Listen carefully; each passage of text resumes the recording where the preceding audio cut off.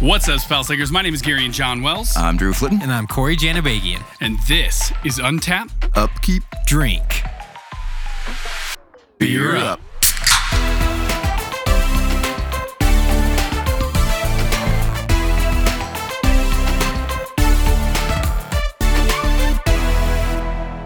Well, welcome back to another episode of Untap Upkeep Drink. Today, we're talking about deck diversity. Ooh. Very important for your meta. And a healthy play group. So we're going to be talking about not only what that means for you and your decks, but also what it means for your play group, why you want it, maybe why you don't. And Trust me, you want it. yeah. And also how you achieve that.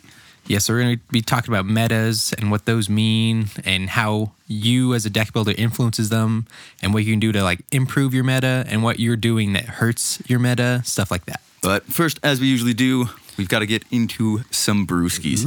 And beers.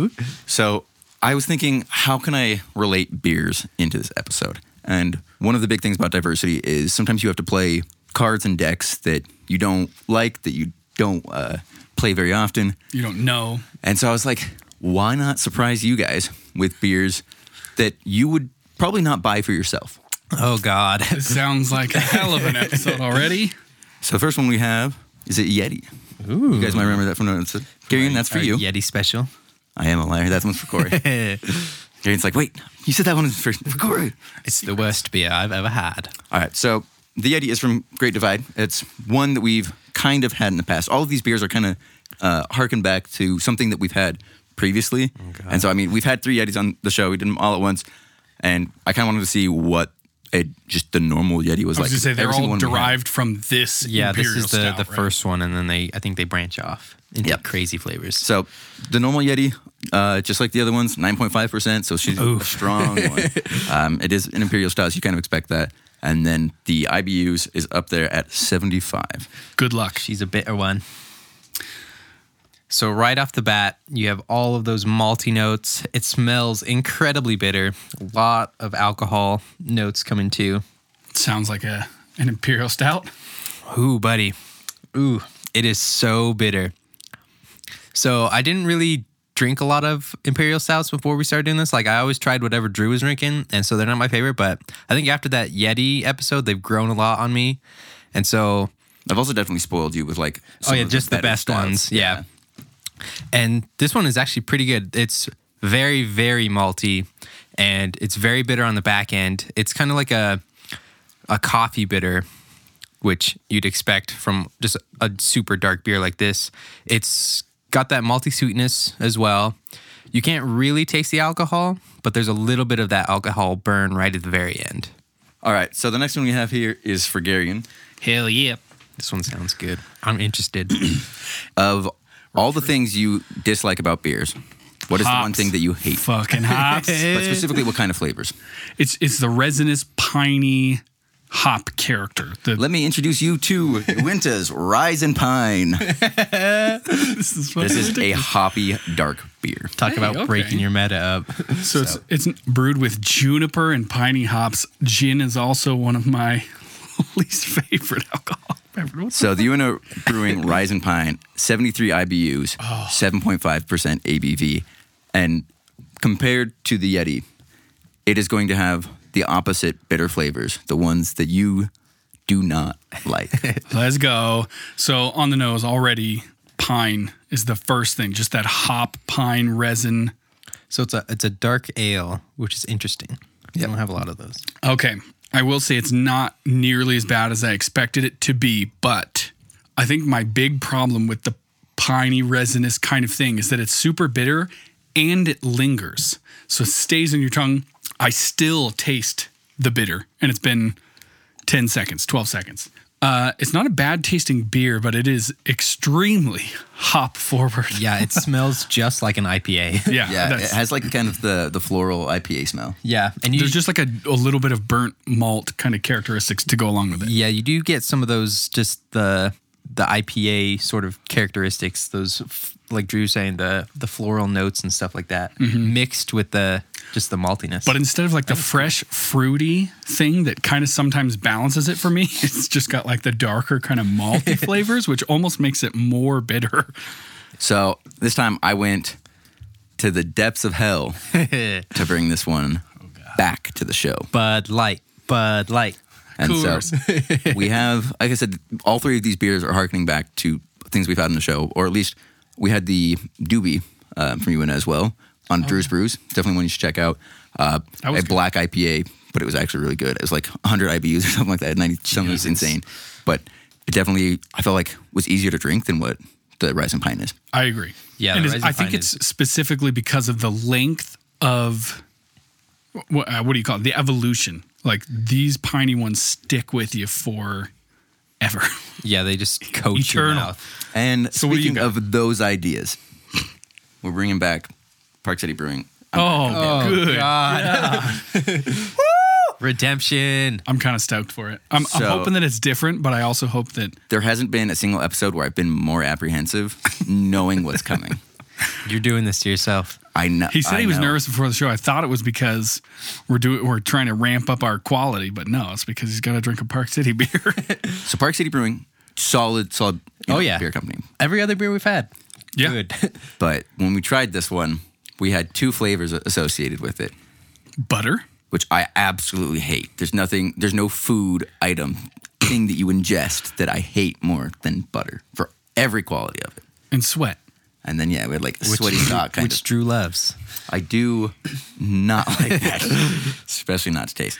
So If you watched our year wrap up episode, this was unanimously considered the worst beer of last year. so We're starting off this year right. we're coming back to it. The idea is that we're hoping that beer was just kind of an anomaly. Right? Yeah, a one-off bad batch. Hopefully it was skunked or something. It smells better than I remember. I would give it that. It smells Good. like an American pale ale, you know, American hops, bit malty. God, I've almost taken a sip PTSD. like 3 times and just stopped myself. I mean, it looks like a good beer. The color's good. Yeah, it's all right. So, we're sorry, Park City. We talked a lot of shit. Hopefully we just had a bad can. I think we did, because that just tastes like a decent American pale ale. It's hoppy, it's malty, it's more Oh, yeah, hoppy than that's malty. totally different.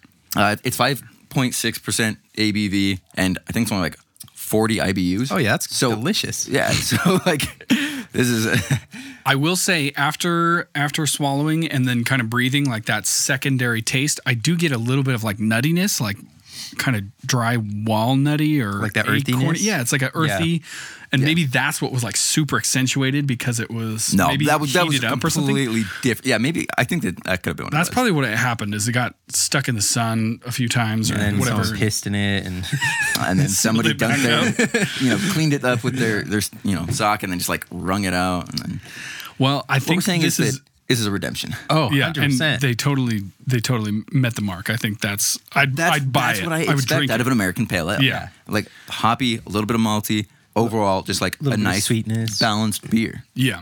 Park City, I knew you had it in you. I was just hesitant. the boycott ends here. Yep. We're going back. So I think these are 3 perfect beers for the show. I think you did hella good here, Drew, because these are 3 vastly different, although all very hoppy beers.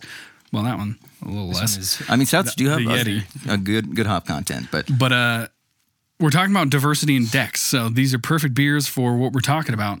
yeah, also just the general types of beers. We've got a hoppy dark ale. We've got an imperial stout, and then just a nice American pale. Yes, ale. we kind of run all the spectrums. We got one in the middle and then 2 on the very ends. Yeah, we got one trying to pretend to be a dark beer, and then just nice light and nice dark. So let's actually define what we mean by deck diversity. So I think most importantly, it depends on your format, what we're talking about here. I think the thing we should talk about first, just because of this podcast, is EDH. We actually do a deck roulette a lot of the times. Is that what you guys call it? Deck roulette? Yep. We just put out, between 5 or 6 guys, there might be 30 or 40 decks on the table. You give each one a number and you roll. And the reason you do this is so that you don't play the same game every single time you play. What happens is the more you tune your decks, the more that deck plays a certain way. If you play with the same deck, the games tend to go very similarly.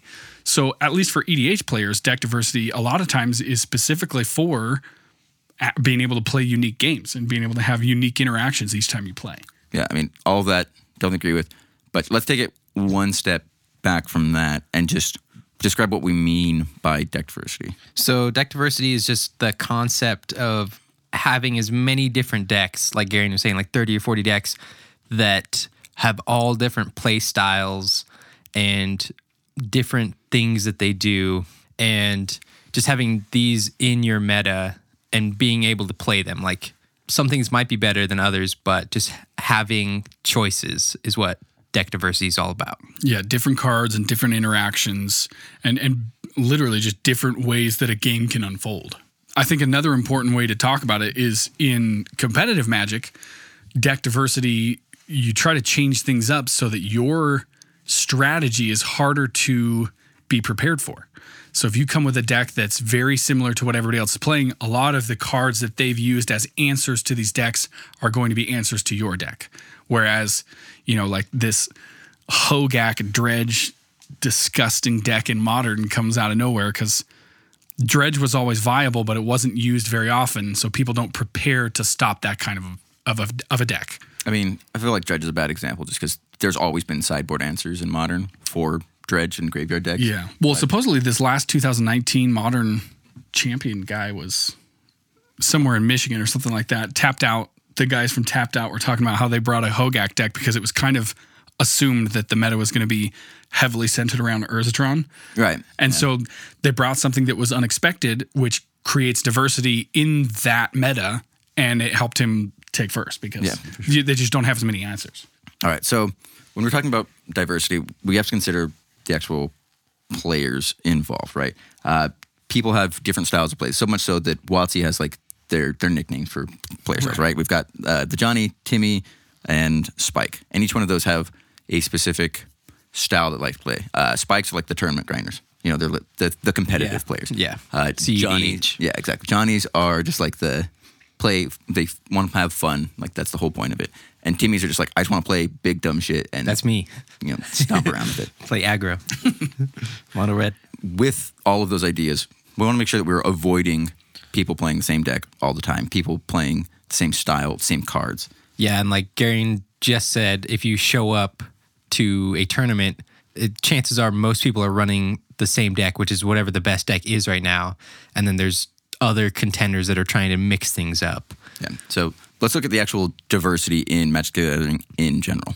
At this point in time, there are over 20,000 unique cards. I think I did a search on Scryfall, and it was like 20,012. So like, we just barely broke it. We just scraped through. The number that I was always throwing around before was just over 18,000. And just like, turns out that's outdated by a little bit. Yeah, that was last year. Yeah. We released 2,000 cards. So there is a caveat, of course, with saying that, there's 20,000 cards in Magic. Not all of them are playable, really. I mean, okay, technically everything is playable, but not everything is good, and not everything is viable for regulation or just like casual play. Yeah. Most formats only use certain cards. Yeah. And so you have 20,000 to choose from. So why limit yourself? So I guess the opposing argument to that is, like Corey was saying, with especially in tournaments and competitive Magic, where literally the point of playing is to win, they start to gravitate towards the most powerful decks. So you find that there is power in uniformity. If you're playing something that is considered the best 60 cards that are available to you in a format, you have a higher chance of winning, and then it kind of boils it down to who's the better Magic player. That's who's winning, is who really handles the gameplay the best. Yeah. And so with that, I just want to say that power is comparative, right? There's a reason why Power 9 and there's a reason why other cards are restricted or banned, Yeah. And because they are very powerful. So I just kind of want to take an example of an effect and look at cards that do it differently. And I want you guys to tell me which card is more powerful. Ooh. So the first one we have is Touch of Brilliance. 3 and a blue, draw 2 cards. Sorcery. Like it, okay? All right, now we've got Font of Fortunes. 1 and a blue, it's an enchantment. Goes on the battlefield, it also has an effect. 1 and a blue, sacrifice it, draw 2 cards. Effectively, 4 mana, draw 2 cards. It's an enchantment, though. And the cost is split, right? You can do that over 2 turns. Yeah. Right. Next one we have is Weave Fate. 3 and a blue, draw 2 cards. It's an instant. So very similar to Touch of Brilliance, just change the speed. And the last one is Divination. 2 and a blue, draw 2 cards. It's a sorcery. So comparing those 4 cards, we have the same exact effect, split over different mana costs, different timing, and different card types, yeah. right? So every aspect of a card influences its power level. And how you use that and when you use that changes how that card can be seen. Yeah, and then especially it even depends on what kind of deck you're running. So if you care about instant speed, then you might run more instant speed stuff. If you don't care about it, then divination is totally fine. But if you want enchantments, then you run Font of Fortune. So Right. it depends on what theme you're going for as well. Yeah, like I love Font of Fortunes because I'm an enchantment player, right? I pay 2 mana up front, I get an effect, and say I'm playing an Enchantress deck. Realistically, that card is giving me 3 cards off of it. Playing Yeah. it gives me an extra card to draw. Sacrificing it gives me 2. Plus, it can help you with devotion if that's where your deck wants to be. Yeah, there's a lot going on with just that same effect, right? Yeah. Draw 2 cards. So you could play it on turn 2, and then on turn 3, you can draw 2 while also having 1 more mana to do something else. While divination, you can only play it on turn 3 usually, and it just draws you 2 cards, and you won't have any more mana to do other things. Yeah, it's theoretically the best card if you're looking at it by mana cost. Yeah. But having that instant speed playability that Weave Fate has, or that instant speed activation that Font of Fortunes has, also like can matter. And then we have just raw power level, like I said. And for that one, my example is just Ancestral Recall. What card's 1 that? blue mana. What is that? Not 1 in a blue, but just 1 blue. Draw 3 cards. Literally every single card that I mentioned before this, paying at least 3 mana for 2 cards. Yeah. It's easy to see that this is objectively, in every way, better. And it's an instant. Yeah, I was gonna say. Period. I was gonna leave that just right for the end, but yeah, Corey jumped the gun on me. All right, so Gary, you mentioned I like winning as a reason just to play for uniform and play similar decks. Yeah. And first thing is just I guess Corey, you can, So this is like, if anybody says solving standard or solving a meta, this is what we're talking about. So Yeah. When they say modern is solved, yeah, so it's just, we have the best deck right now. It's beating everything. I'm playing Arclight Phoenix. I can't lose. I'm winning every tournament. This is the best deck out right now. There aren't enough answers or counters for this strategy. It is the best one. yeah, and we'll get into that more when we talk about metas in the Yeah. latter half of the episode. But that's basically like the idea, right? If you're playing the game because you like winning, remember that it is a game, right? What? for sure. It's a crazy. lifestyle. So, what is the most important thing for a game to be successful? You gotta enjoy it. Like, people have to have fun. People have to enjoy it for that game to continue to be successful. And I think some people's argument is, I don't have fun Unless if I I win. never win. And I think, there are some people who literally have to win all the time to be having fun. I don't think this is the game for you because No. Magic has so much variance, so much skill involved. It's really, really hard to win even to even bat 500. Like, even these pro players don't win every match, and they're the best of the best. You know what I mean? So I think, like you're saying, temper your expectations of what that means to you. But if winning is a top priority, uniformity can help in knowing what is the most powerful. Yeah, absolutely. And with that, just all of this, have fun stuff is that before every tournament, pre-release, whatever, there's a saying that is always said around the Magic community. Good luck, have fun. Yeah, it's all about attitude. Like, everyone is obviously trying to win all the time, but we're also trying to have fun and do cool stuff. All right, what about for people who have the excuse, I don't want to learn a new deck or strategy or play with other cards? I think that's also down to having fun. I think they are comfortable. I find myself sometimes in this situation where I'm like, I don't want to do a deck that doesn't interact with the graveyard. I like my graveyard. I don't necessarily think there's anything wrong with that. That's a person's opinion. I don't necessarily think it's a good attitude to have as far as for a player or for the format or Magic as a whole. I think you should want to try new things, just like you should want to try new things in life, in beers. But I certainly see that as an excuse that people will use to not diversify because they're comfortable with a way a deck should play. Yeah, the only time that I legitimately see where that's a good excuse is when we're talking about resource management, right? Yeah. If you don't have the time, the money, any of the other necessary resources to invest Money. in that, Right. Yeah, like we all want to play Legacy, but we don't have time or money to play Legacy. And like we can play Legacy Light. We could proxy it, but Yeah. but yeah, I think it is a bad attitude to have, and Yeah, why are you being so stubborn? yeah, I think just stepping out of your comfort zone in all aspects of life is a good thing, and it helps you grow as a player and a person. And so I don't think you have a really good excuse in Magic, especially because there's over 20,000 cards. Like you can make it work. Yeah. You can find something else that's also fun. Yeah. Yeah. Never say never. Yeah. Where there's a will, there's a way. At least just try it. You might not like it. You might not like hard control strategies, but Yeah. Other at least generic try say. it. Yeah. But, and especially if one of your other reasons to play is to be good and to win, I think that lends itself to that second point. You should diversify and you should learn how these other decks play, because even if you're going to be uniform in what you're playing, you should also know how those other decks play, because that's how you best combat it. If you're going to expect other players to play decks, you should know how best to beat them, and how can you do that if you don't play those? Yeah. those And styles? kind of last one on that is that Magic is more accessible now than it ever has been. We've got Seriously. 2 online platforms. One of them is entirely free to play. You can do everything you want as far as like standard and arena, formats are concerned. This is the best time to have ever been playing Magic. Yeah, there's more Magic products coming out now than ever before. There's always jumping on points. Yeah. And the last one, we've kind of touched on it a couple times here, but my meta demands it, right? And we will get onto that. That's literally what the second half of this episode is entirely It's devoted happened. Yeah. So, what about reasons for diversity? I mean, we've talked about some of them already, but I think at least for us who are primarily Commander players as our main format, Commander Unlimited. it's fun, right? If you play the same deck and do the same things, it can be fun, it can be powerful, and there are decks that we love because we built them, we spent a lot of time on them.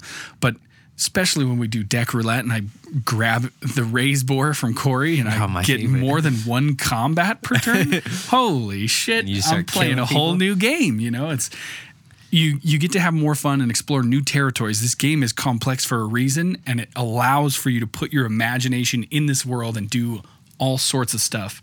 And there's no reason you shouldn't want to do that. Yeah, my Kaikar Storm deck is my favorite deck. It has one of my It's wild. favorite mechanics, has a lot of my favorite cards.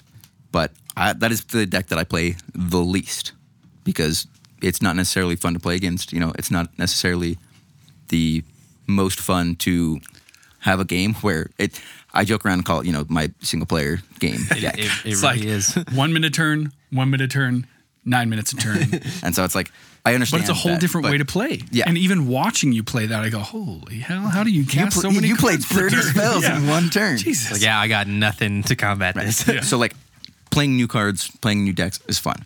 And I have a question here, which is why should we stop playing cards that are new to us at pre-release?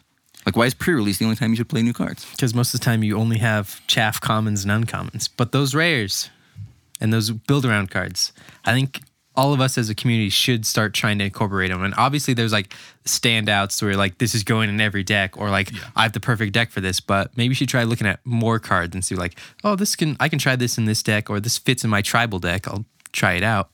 And the power creep is real. Yeah, no joke. And one more question just in this particular subtopic. Have you ever had someone ask to take a picture of a card or write down that card because you used it and they were unfamiliar with it, or they were just like impressed with the reasoning for you including that in your deck? Yes. Oh yeah, and it always feels good, Right. When you bust out this weird card, and people are like, wait, what does that do? Yeah. The first time that ever happened to me was Hermit Druid, which I thought was a pretty well-known card, but this guy was like, what the hell? You just put like 30 cards in your graveyard. I was like, yeah. Because we don't like to talk about It was dope. Yeah. Yeah, first time I played Chain of the Rocks. yeah. It's like, wait, a 1-mana enchantment that exiles Oh, but it's a mountain. needs a mount. There's like so many specifics just to make it work, but Yeah. it's so good and so difficult to interact with people. Just like, okay, hold up. Wait a That's minute. a problem. Yeah, even when I sit down with my Ilharg deck, people are like, wait, what are you doing over there? How would you do that?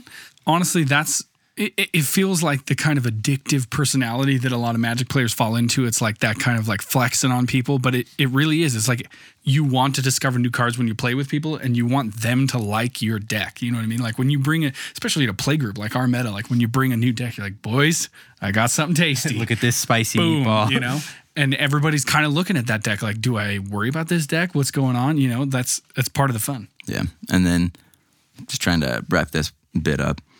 if you haven't played it, how do you know that it's bad or that you don't enjoy it? Right? Like a good example is when we had Sean on the show. When he was looking at self-mill and combo, he started with a deck that he net decked because he wasn't really sure, if it was something that he'd get into that he'd enjoy. He didn't know how to do it. And now it's his favorite thing to do. Yeah. True. So every strategy, every deck, every card needs to have a first time that it was played. Whether it was by you or someone else. It doesn't have to be in your play group.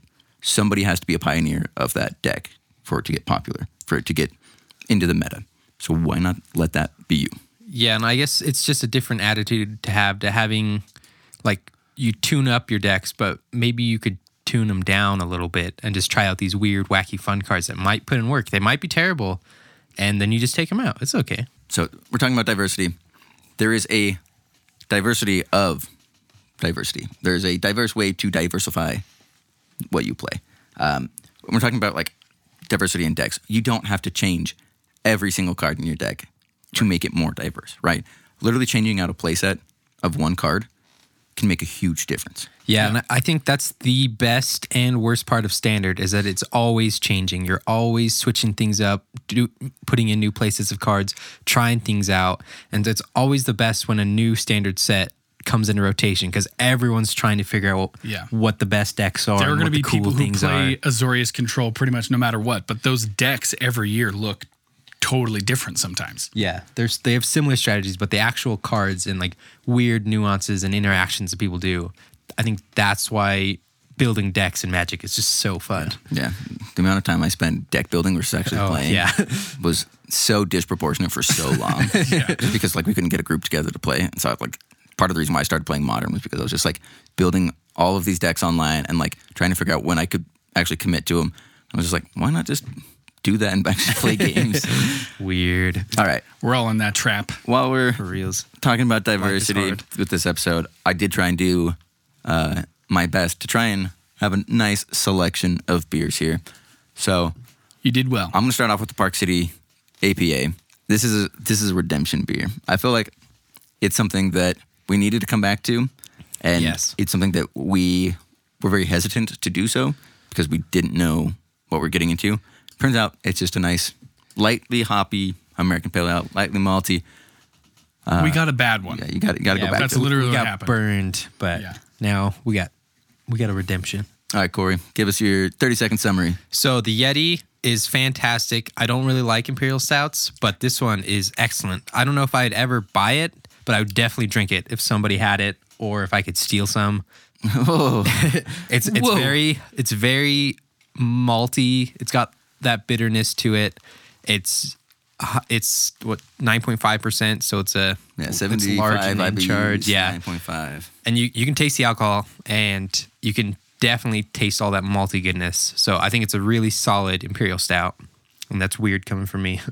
Yeah, I think first I'm going to say we don't condone underage drinking. We don't condone drinking irresponsibly. We don't condone theft of beers. Some of us don't.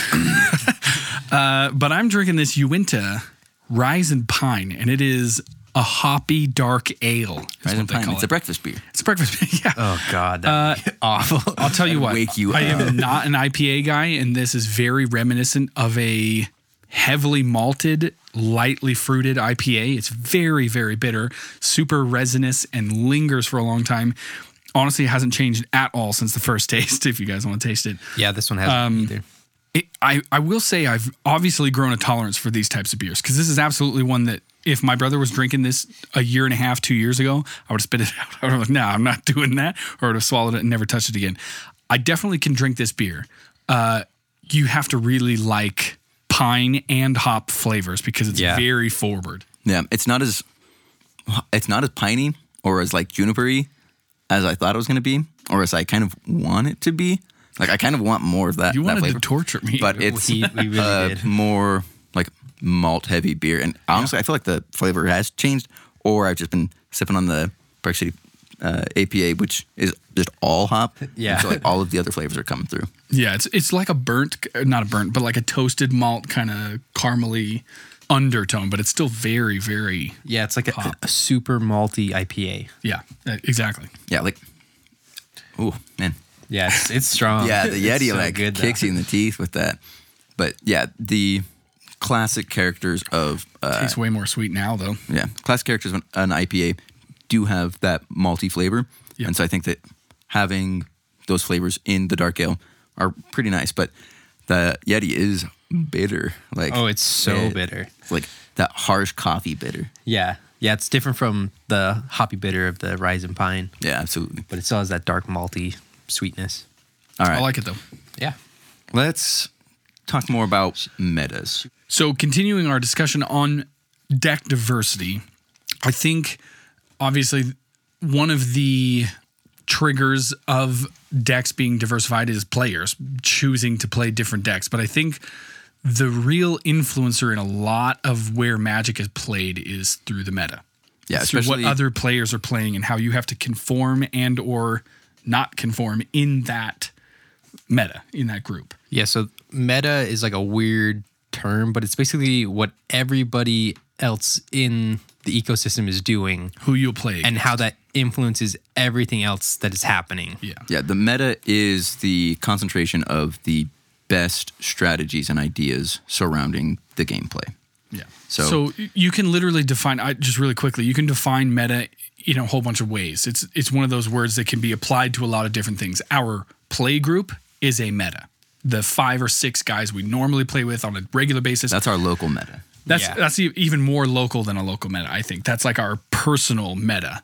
Whereas a local meta, maybe you do, like I've been doing a couple Pioneer tournaments at a local game shop where there's about 15 people from around my kind of region that will show up. That's also a meta. I need to be able to plan out for the decks that are in that meta when I'm playing Pioneer.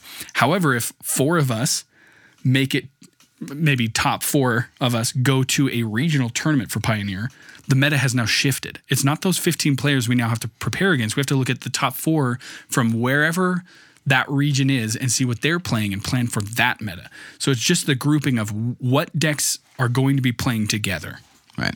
Yeah, so the bottom line is that players want to win. So competitive environments are going to bring the new and innovative ideas to a point, right? Yeah, and so we were talking about earlier about people figuring out standard, and so the decks that win more are going to shoot up the ranks, and then people see those decks even more and then try and make those decks because they want to win, which push them further up the ranks, and it causes other decks that maybe weren't so good or were not as powerful against these decks to fall down the ranks. Yeah, and with that, like, Standard's a really good one to use as an example because it has the smallest card pool, right? The smaller the card pool, the faster we're going to be able to narrow down the best deck. Yeah, and so by the time the next season of Standard rolls around, everybody's already basically figured out the next deck and they're waiting for the next best deck. With a to figure finite out. number of options, there will always be a best option. Yeah. And I think the deck diversity is smaller and smaller the smaller the card pool is. Right. Because And so- there's less options. Because there is metas and because there is competition, that impacts deck diversity by limiting the diversity that it is going to have. Especially, like, solved metas are boring and unfun because there's very limited amount of options that you have. You either play the best deck or you play the deck to beat the best deck. Yeah, the problem with Standard is that it gets solved so quickly. And if you just even look at just Standard with Oko, like, it was just awful. Awful. Because you either play Oko or you play something to beat Oko or you just lose to Oko. Yep.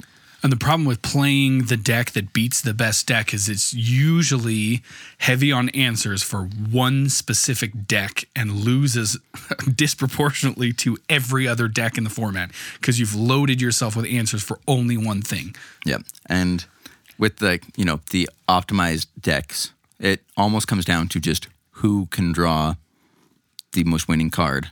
Who can first. get Oko first? Yeah. Yep. And so it's kind of like whose deck has been more optimally randomized. Yeah, and Or who's the better player. yeah, to me that doesn't sound very fun. It's not fun to watch. It's not fun to Right. hear about. It's like, oh, Oko decks won again. Sweet. Right. I'm But over I mean, it. it's like Aaron said, limited card pools and limited decks in a meta showcase decision making and skill more than any other environment. Which is why I think really competitive people like it more. Right. Because, yes, no matter what, when you're playing Magic, you are at the will of variation. No matter what, the deck's going to be shuffled, and you have no choice over that. But when you have a limited card pool and these really highly tuned decks that sort of play the same way every time you play them, as closely as you can get it, like you said, you have to be the best player in order to win those games. Yeah, and then with that, there's kind of the idea, especially in like esports and professional gaming on that side of things. The thing in coaching and in like actually playing those is that there's an idea where it's not necessarily about being the best team. It's about who can make the fewest amount of mistakes. Yeah. And who can capitalize best off their opponent's mistakes while taking the biggest risk that you can without getting punished, right? And so you have to take these risks to potentially make mistakes and punish your opponent's mistake all at the same time. Yep. And that really kind of showcases, it theoretically showcases the best player, but at the same time, it's like if somebody makes a large mistake, that doesn't necessarily mean they're the worst player, but at that one moment, they were. They played the worst. So that's kind of how meta affects deck diversity. But deck diversity can also impact meta, right? True. We can use more diverse decks, different cards, different strategies to change the meta. I think Pioneer is a really perfect example of this because there was kind of the thought that there were going to be certain decks. I mean, obviously, especially when Oko was still alive. Unbanned. R.I.P. Yeah, at the very beginning. It seemed like there was going to be a few decks that would be very powerful. And yet people chose not to play just those few decks. And everything was powerful because you can't have answers to 12 different types of decks. You just can't. And so it boiled down to who had the best version of their wicked diverse deck that had enough answers for the meta, but also had enough unique strategy that it was hard to combat. Yeah. That's kind of like the basis for sideboarding as well, right? Like you build your deck in a way that protects your strategy or defends against the threats that are against you. You almost right? build it to win the most often in a vacuum. Yeah. Kind of. Yeah. And so like you need to answer threats or interfere with your opponents. And it's kind of like if most people are running the same lists, then the sideboard that they have is to basically combat their same deck. And when you have different options available to you in your sideboard to mix up your deck the most, like there are fully transformative sideboards, right? Your 15-card sideboard could be, like a couple different lands and an entirely different color to change your entire deck. And that changes how it plays, how it interacts, and can completely throw off an opponent. Yeah, it's kind of a different way to sideboard because instead of countering the opposing deck with cards in your colors, you just shift colors and make a new deck that, You're basically that they can't counter. Harder to counter. Yeah. So playing against brave strategy. So playing against a new deck makes deck builders have to reevaluate the cards in their list and make hard decisions and update the current meta thought list. Yeah, Theros is a good example. I think when we do our sideboard episode, we'll go into this a lot further because it is so in depth and you have to think of so many different variables when you're sideboarding, and even not just putting cards into your deck, but actually making the sideboard and which 15 cards are actually viable for what you're doing and the strategies you're trying to oppose. Right. There's kind of the rock, paper, scissors of deck archetypes, which has gotten a lot more loose since mid-range and tempo came in. And when you look at it, it's aggro beats control, control beats combo, and combo beats aggro. But that's so different now. Yeah, that's like the most generalized we can do. Yeah, so control wants to go to a long game, it wants to use a finisher, right? Yeah. So aggro just beats it out by being fast and continually just chipping away at the life total. Control beats combo because combo is trying to set up a turn to win, right? Trying to have something go off, as it were. Yeah, so they're really susceptible to disruption. Yeah. And then combo beats aggro because you don't care necessarily what your opponent's doing. You just have to get to your combo to win. Yeah. Yeah, and aggro's not going to interact. They're just going to smash face. Yeah. So knowing your matchups helps you build to counter it preemptively. Yeah. But most, if not all decks, have a silver bullet. And what I mean by that is that, through mythology and lore, we've got werewolves. And the one thing to kill a werewolf is the silver bullet. It's the only thing that can kill them. So it's their one weakness. Every deck has that one weakness. And if you can push that button, the deck just explodes. Yeah, and just to go back to Hogak Dredge, like Leyline of the Void, it was the most like Sideboarded card. a sideboarded card because of Hogak Dread, because that was the best deck or one of the best decks, and so Leyline of the Void hard counters it, and there's a chance that you could always have it just play for free. Yep. And so And all you had to do was play that. exactly, yeah, you just get copies of that just to have it. Yeah, and then when Dredge was like the most prominent one, we also had Grafter's Cage, which is a 2-mana Yeah. colorless artifact that does that. And so the deck saw a huge increase and then decrease because of the silver bullets that could just answer that, because everybody was running them. Yeah, and I think Wizards has gotten a lot better at printing answers for a lot of these tragedies. And obviously, the answer to Oko was banning it, which isn't how you know always you the gotta best ban call. it. Yeah, because I think with the best decks and the best formats, there's the best decks and there's answers to those best decks. And it might get boiled down in the long run to just playing the counter deck to whatever you're playing. But just I think having those answers means that the format you're playing is in a good shape. Yeah. I think sideboards are a perfect example of what diversity is and how it affects you, because the cards that you have in your sideboard literally are so different than what's in your deck sometimes, specifically because you have to combat anything and everything you might come across during a tournament or a set of games. Okay, let's get into diversity by format. So obviously we talked a lot about standard and modern and sideboarding stuff, but I think Commander and multiplayer formats, especially when we're talking about local metas, For sure. I think that's where we can really get into what people are actually playing and stuff. Multiplayer and formats that are both eternal or close to eternal and have no sideboard. Yeah. So now your deck has to have answers to everything, or you lose to a lot of things. Yeah, your answers have to be variable in individual cards, right? Like Card quality has to go up. Having modal cards is so good in those environments. Yeah, in one of formats. Yeah, because you have to be able to answer any single card. Can't just be a one-off. Yeah. And if it is, it has to be like the pinnacle, the best version of that card. Right? Path to Exile, Swords of Plowshares. There's a reason why those are so coveted as removal spells, and it's because killing something isn't enough, right? Murder, it's in the graveyard. Graveyard is one of like people's favorite things to interact. Graveyard's tight. Yeah, graveyard is basically my second hand. So getting rid of that entirely is like as far as you have to go. Yeah. And you also need to make sure that you're not paying basically anything for it. Yep.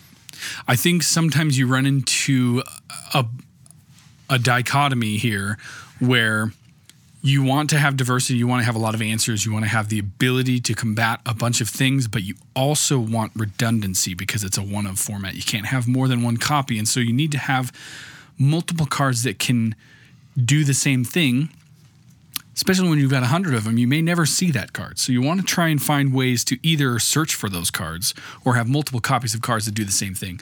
So it's you're kind of diversifying, but you're also... Yeah, the irony is that like the more diverse of the answers and the threats you can answer, the less diverse your deck is, because those types of cards are so limited. Yeah. And it's like, for me, one of the best examples is Bojuka Bog.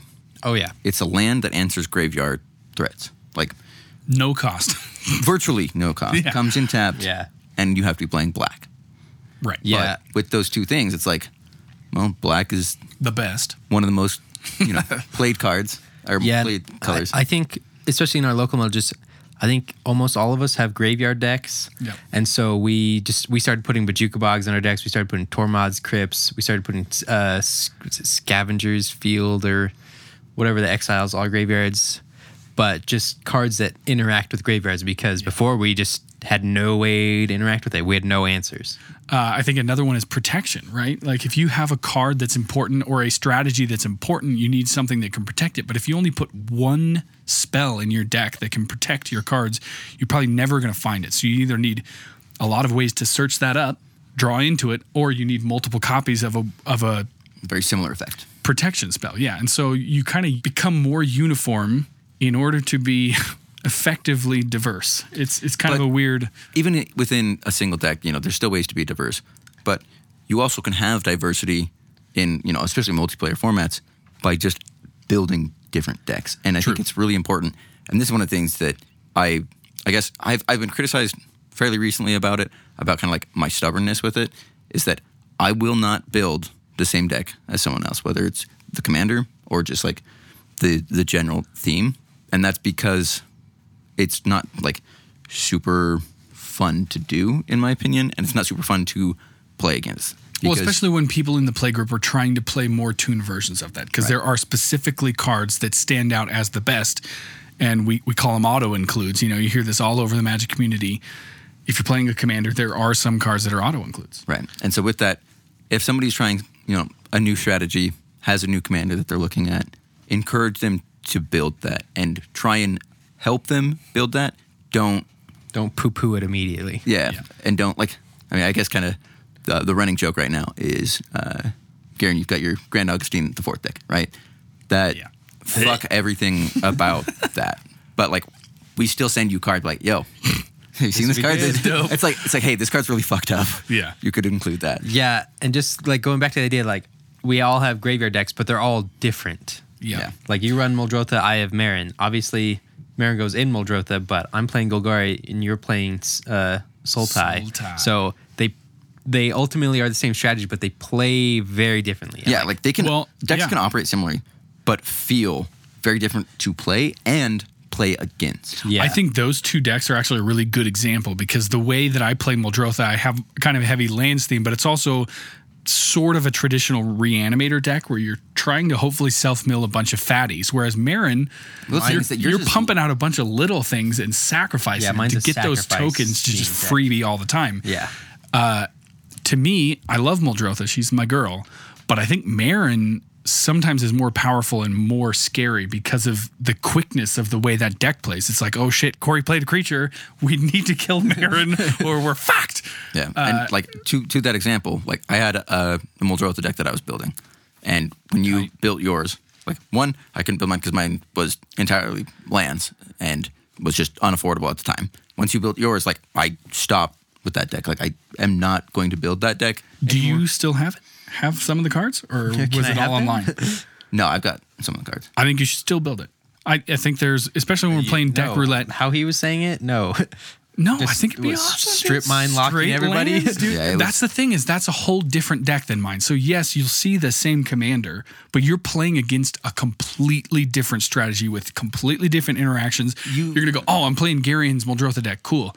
And then all of a sudden Drew drops his Muldrotha. Oh, I know how to do this. No, you fucking don't. You're not gonna have a land Right. for the And rest of the game. Normally, I'd agree with you. Actually, no, normally I wouldn't. I'll be honest. I will not build the same commander as someone else. That's just hard, fast. I tore apart my elf deck because we had a guy in our play group. Just make a built the same Damia one. deck instead. And you started to move into the lands sub-theme because I think largely because of all of the cards that I was talking about and showing you how you can abuse it. Yeah. And I've hurt myself in that sense, but at the same time, I've accepted that I just am not going to build that deck, and I've got a different deck that I will build lands around.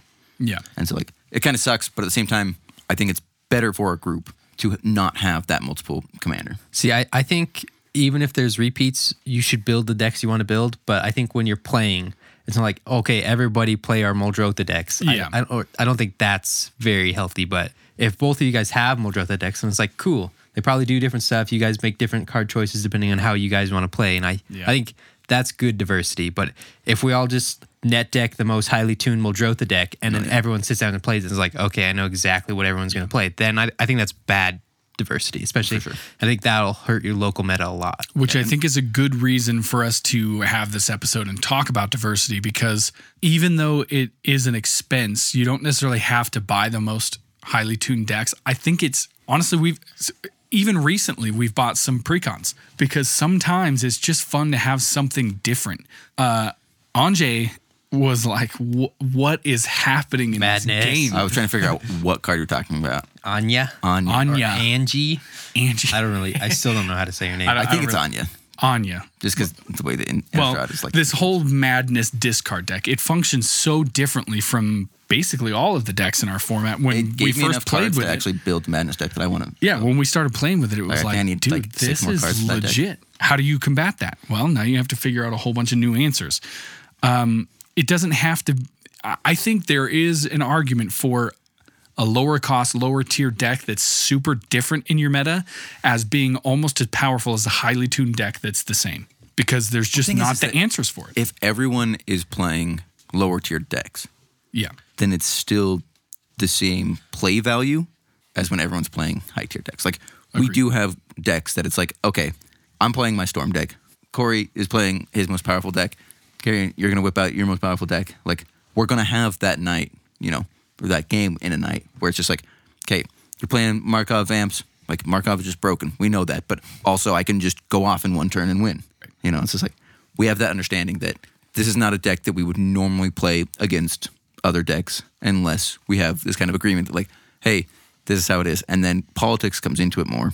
And so I think that because it is a multiplayer format, Commander allows us to have more diversity. I mean, obviously, like a heads-up game is going to be significantly more different than what the Commander is. If you go and play Commander, you can sit down with either one deck or you can sit down with 20 decks and be like, ooh, what do I want to play? Well, in a standard setting or a modern setting, you're probably just going to take your highly tuned one deck and play that You've all searched night. the meta and said, this is the deck I'm playing for this tournament. or Yeah, but this- especially in Commander, you'd be like, okay, let's play our best decks and see who can go off, and then let's play our worst decks and see, See what if we happens. can end If the we turn- can if we do can this end the in game 2 before hours. turn 15. Yeah, right. Yeah, and I think when it comes to like local meta and playgroup diversity, like my decision to not finish building the Muldrotha deck, like that's a conscious decision that I made. That's the thing is that you have to think about is that you do have a choice to do or do not. There is no try. Right. You do have that conscious choice to play different decks, to play different cards, right? Like you can speak with your wallet, but you can have a conversation. And I think that making those choices is the important thing, and that's more important for your local playgroup because having a healthy meta is going to lead to a healthy playgroup. Yeah, and you just talk to your playgroup and just, if you need to, just set limitations like let's make budget decks or let's not play CEDH decks tonight or just stuff like that. Or this card is really, really mean. Nobody play that. Yeah. And like, Controversial topic. I think you should have a diversity of playgroups. yeah, I think playing there are with other people is sometimes always good. we see, gonna cheat we're on kind us? of, I mean, we're involved in these discussions online because we're a podcast. You see a lot of people saying, oh, this guy in my playgroup won't allow this, or my playgroup hates this and I don't have fun anymore. Well, power down a deck, play with that playgroup, find another playgroup that wants to play the way you want to play. And there's no reason why you can't do both and have fun every time you play, just with different expectations as you play. Yeah, I mean, And if your play group can meld to that and everybody can have different expectations for a different night, that's the perfect scenario. And if not, there's no reason to feel guilty or feel bad about sometimes playing at the shop and sometimes playing at home. yeah, it's kind of like playing. Again, I'm going to go back to esports, right? Like, there's teams that I've played with, and you compete at a very high level. And I have friends that do not. So when I play with them, I have like alternate accounts or different games that I play with them. Right. And the point of those accounts and those games is to not play like Yeah, that not take strictly it so competitive. You're not going to yell at to your not- friends for not backing he you. still will. Oh yeah, I'll bitch at Especially you, but like, if Travis is playing. oh yeah. Well, it's, Brotherly love is a whole different thing. that's. I mean, no, it's because he. Yeah, that. He knows exactly what buttons to press Yeah. on Drew. Good big brother. Shouts out. But the whole point with those is just that I'm there to play with my friends and have fun. Right. And you've That's- tempered your expectations Yeah, for those different like, scenarios. I know what they're capable of, and I know where their limits are and what their peak is, and so I know that I can like. It's going to sound super like I'm Condescending? full of myself and that it's condescending. Is that I can play down to them, right? Right. And you should be able to do that in Magic as well, right? Like you don't always have to play the most optimized thing. And Yeah. that doesn't have to be because your play group is bad at Magic. No, it can because be we can't because they have afford a it. lower budget. Some people have real nice jobs and they can afford great cards. Fucking Cassius Marsh over there just buying gold and everything. You go play with him, you're going to bring your one really good deck, right? You're not going to bring garbage. The thing is that playing with cash though, like I bet any amount of money that he has just some like Garbo jank Timmy I'm deck sure. where he's just like, all right, we're playing fours. all green. Here we go. Everything is 7-drop or more. Probably judge promos though. Yeah. Oh yeah. It's Yeah. gonna be blinged out, but like, And the thing is he does that. I'm sure he would do that because he's a cool guy and he has tempered expectations. He likes to play, right? Yeah. He's not He's there there to have fun. to show Yeah. off. He might have a budget to be able to show off. oh, he's gonna show off, but it's Yeah. gonna be in a different way than like he's not just gonna Right. style on you. And I if you think have that's friends what- like that, go for it. Play with them, but I think you should always be able to adapt to budgets or time or whatever it is and still have fun with your buddies and enjoy the Yeah. game. There's no reason not to. there's a reason why we have this podcast. We're gonna say this so many times. You're gonna hear it on so for the many money. episodes. Yeah. Oh yeah. That's what, Stealing. as much as I put into this. No, Corey, get out of here. It's because we have a group of friends that hijacking. enjoy specific things. Right? Yeah. We enjoy Magic and we enjoy beer, and it's our interest. But when I go play Magic at the shop, I'm not bringing like a 6-pack of my favorite beer. Like, yo guys, all right, crack Just open a everybody, cold one. even you, kid. Yeah, like Yeah, no. you know, there's certain things that you expect out of a play group, and you do, as Gary said, need to temper your expectations of what you're going to get out of that. But you're there to have fun, and that's the most important thing: is that you need to be able to play a game. Yeah, whenever I go to the shop and play, I'm like, okay, are we playing good decks, bad decks, or just fun decks? And that just, it sets the expectation. Just like how whenever you go and play with people that you've never played with or just at a shop, you should always ask what the power level is or what everybody's playing. Yeah, I always bring like 3 or 4 decks. Yeah. And what's really fun though is that like sometimes my decks, which are of different power levels, is just like I'm the only person who has decks, or I have like, you know, more decks that I can just like share with people. I'm like, I don't really know how my decks always play against each other, so it's just like you guys can have, you know, like the ones that make sense. I'm gonna play like the crazy jank, or like you can play like the high power level. I'll explain what it needs to be done, Yeah. and then I'll just play like the low tier deck where I'm just doing something. Or like Nekusar is a really good example for a deck that I play in like a new group, because all it does is just make your deck better. Helps everybody. And kills you real fast. Yeah. I mean, it's not usually really fast. Like it definitely can, but the whole point of the deck is to make everyone draw cards, and every deck is going to be better when you're drawing cards. Yeah, whatever you do and don't do impacts everyone around you. So if you are a dick and an asshole in your playgroup, then your playgroup won't want to play with you. But if you are just a nice person that helps everyone play or encourages new ideas and different, like expands your meta and opens people's minds instead of closing their minds, then people will want to play with you more. Yeah. Yeah, and you don't necessarily have to like say, "Hey, I want to, you know, change it up." But whatever you do, and this is like always my favorite point to bring up, is talk about it. Open your goddamn mouth Communicate, and yeah. say something if you Communication have a is the problem. key. It's super fucking hard. It legitimately is. Like talking to someone about something that makes you uncomfortable or something that might make them uncomfortable is super fucking difficult. It is. Anyone who says otherwise, stop fucking lying to the rest of us. You're drunk. Yeah, exactly. Beers up. Yeah, but seriously, it's not easy to, you know, have an altercation, to make someone uncomfortable, to make yourself uncomfortable.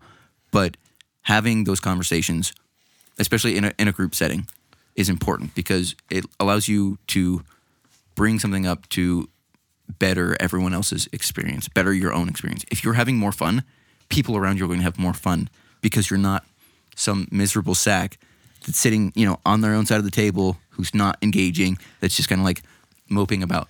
Yeah. I've been that person. It's not fun for everyone it is else. not. Like when I'm, you know, like frustrated or just sad, you know, like I'm really bad if I like get land fucked and I'm just sitting Yeah, there. we all get pretty Yeah. pretty sour about it. I think that saying something, you don't need to be confrontational about it, but you should be honest and you should explain why. Like, Yeah. you need to, you know, not play with this play group. Great. I mean, fuck you, buddy. I'm That out. doesn't God, help yeah. Yeah, like- anybody. No. But hey, you need to evaluate your deck level, your deck's power level. You need to understand that when these guys say they're playing a 4, like they're playing super budget friendly builds, and their 4 is probably closer to like your 2 or 3. You know, if you're like I was gonna say legacy player, but you're not. But if you're like someone who plays, Get outta you know, here. like CEDH, and you bring, you know, your 7, it's not going to be reflective of their 7. No. And Yes, that's just the way it is. I think just like we've said a million times, just communication, just before you play, as you're building decks, just like talk to your friends, talk to your meta. That's all it is really about. Like we all want to play decks and have fun and ultimately win, but we don't want to lose friends or and everyone think of us as a dick Yeah. for it. To me, if I win a game and everybody was pissed about it, it's never happened to me where like I've pissed He's never someone won a off. game. But like where I've done something dirty and like really fucked people over and pissed them off. But like I can imagine that game going on, that win's not going to be fun for me. Whereas even if it's close and I end up losing, if there was a bunch of stuff that went on and everybody had a good time and it was like, God damn, that was a crazy game. That's the fun game for me, right? I like how we started this episode about diversity, and now we're just talking about being a good person. Just like when I made my Gaddock Teague deck, like it definitely did not help the meta, and that's why I took it apart. But I think just being open is like, hey, I want to try this deck out. It's like, oh no, it turns out this deck is not fun for everyone. I'm gonna not play it anymore. I think that's okay to have happen. Yeah. I Try agree new with that. things. Right? Yeah, that's what we're all. Try new beers, try new decks, try new archetypes. Try subscribing to our YouTube channel. It's 2020. We're all supposed to try new things. I'm currently building an Esper control deck. Oh, let's shit. go. EDH or? Yeah, EDH. Nice. Well, guys, I mean, I don't know what else we can say about diversity except you need to diversify. Doesn't matter where you're at, diversify even further. I think it's healthy for everybody. It's more fun. And I think certainly this channel is on the side of being more diverse, not less diverse in pretty much any and every way. So thank you guys for listening. We want to encourage you guys to head on over to YouTube if you're not there already. We're trying to roll out video. We're testing things as we speak, so we're getting closer and closer. Not that we don't have video already. Yeah, we're talking about live video of us. Well, our hopefully not live. ugly ass. When you watch faces. this, hopefully it's not live. Three If you hot, see- sweaty boys. When you see us, it's us in the past, not live. Truth.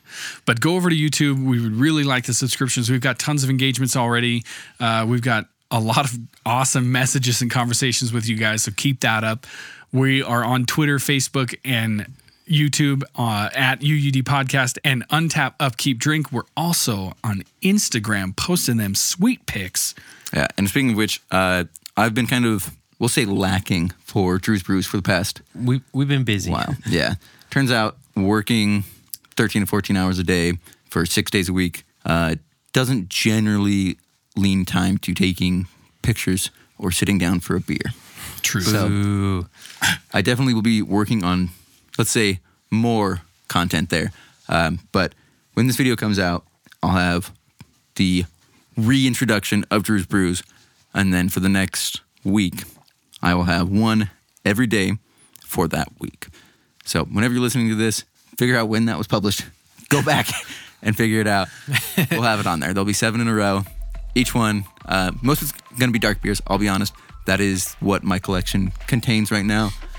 We're still in winter here, so most of the beers that I've stocked up over time have been dark beers because that's just my preferred, drink of choice when it comes to that, but also just what a lot of breweries kind of pump out in the winter months. They're good beers, man. Good to drink when you're feeling a little chilly. Oh, yeah. Just like this Yeti. that 11%, it's nice. All right, guys, I think that's good for our discussion. Thank you so much for tuning in. And as we like to say on this podcast, Have fun. And as cheesy as it is, be the change you want in your meta. For reals.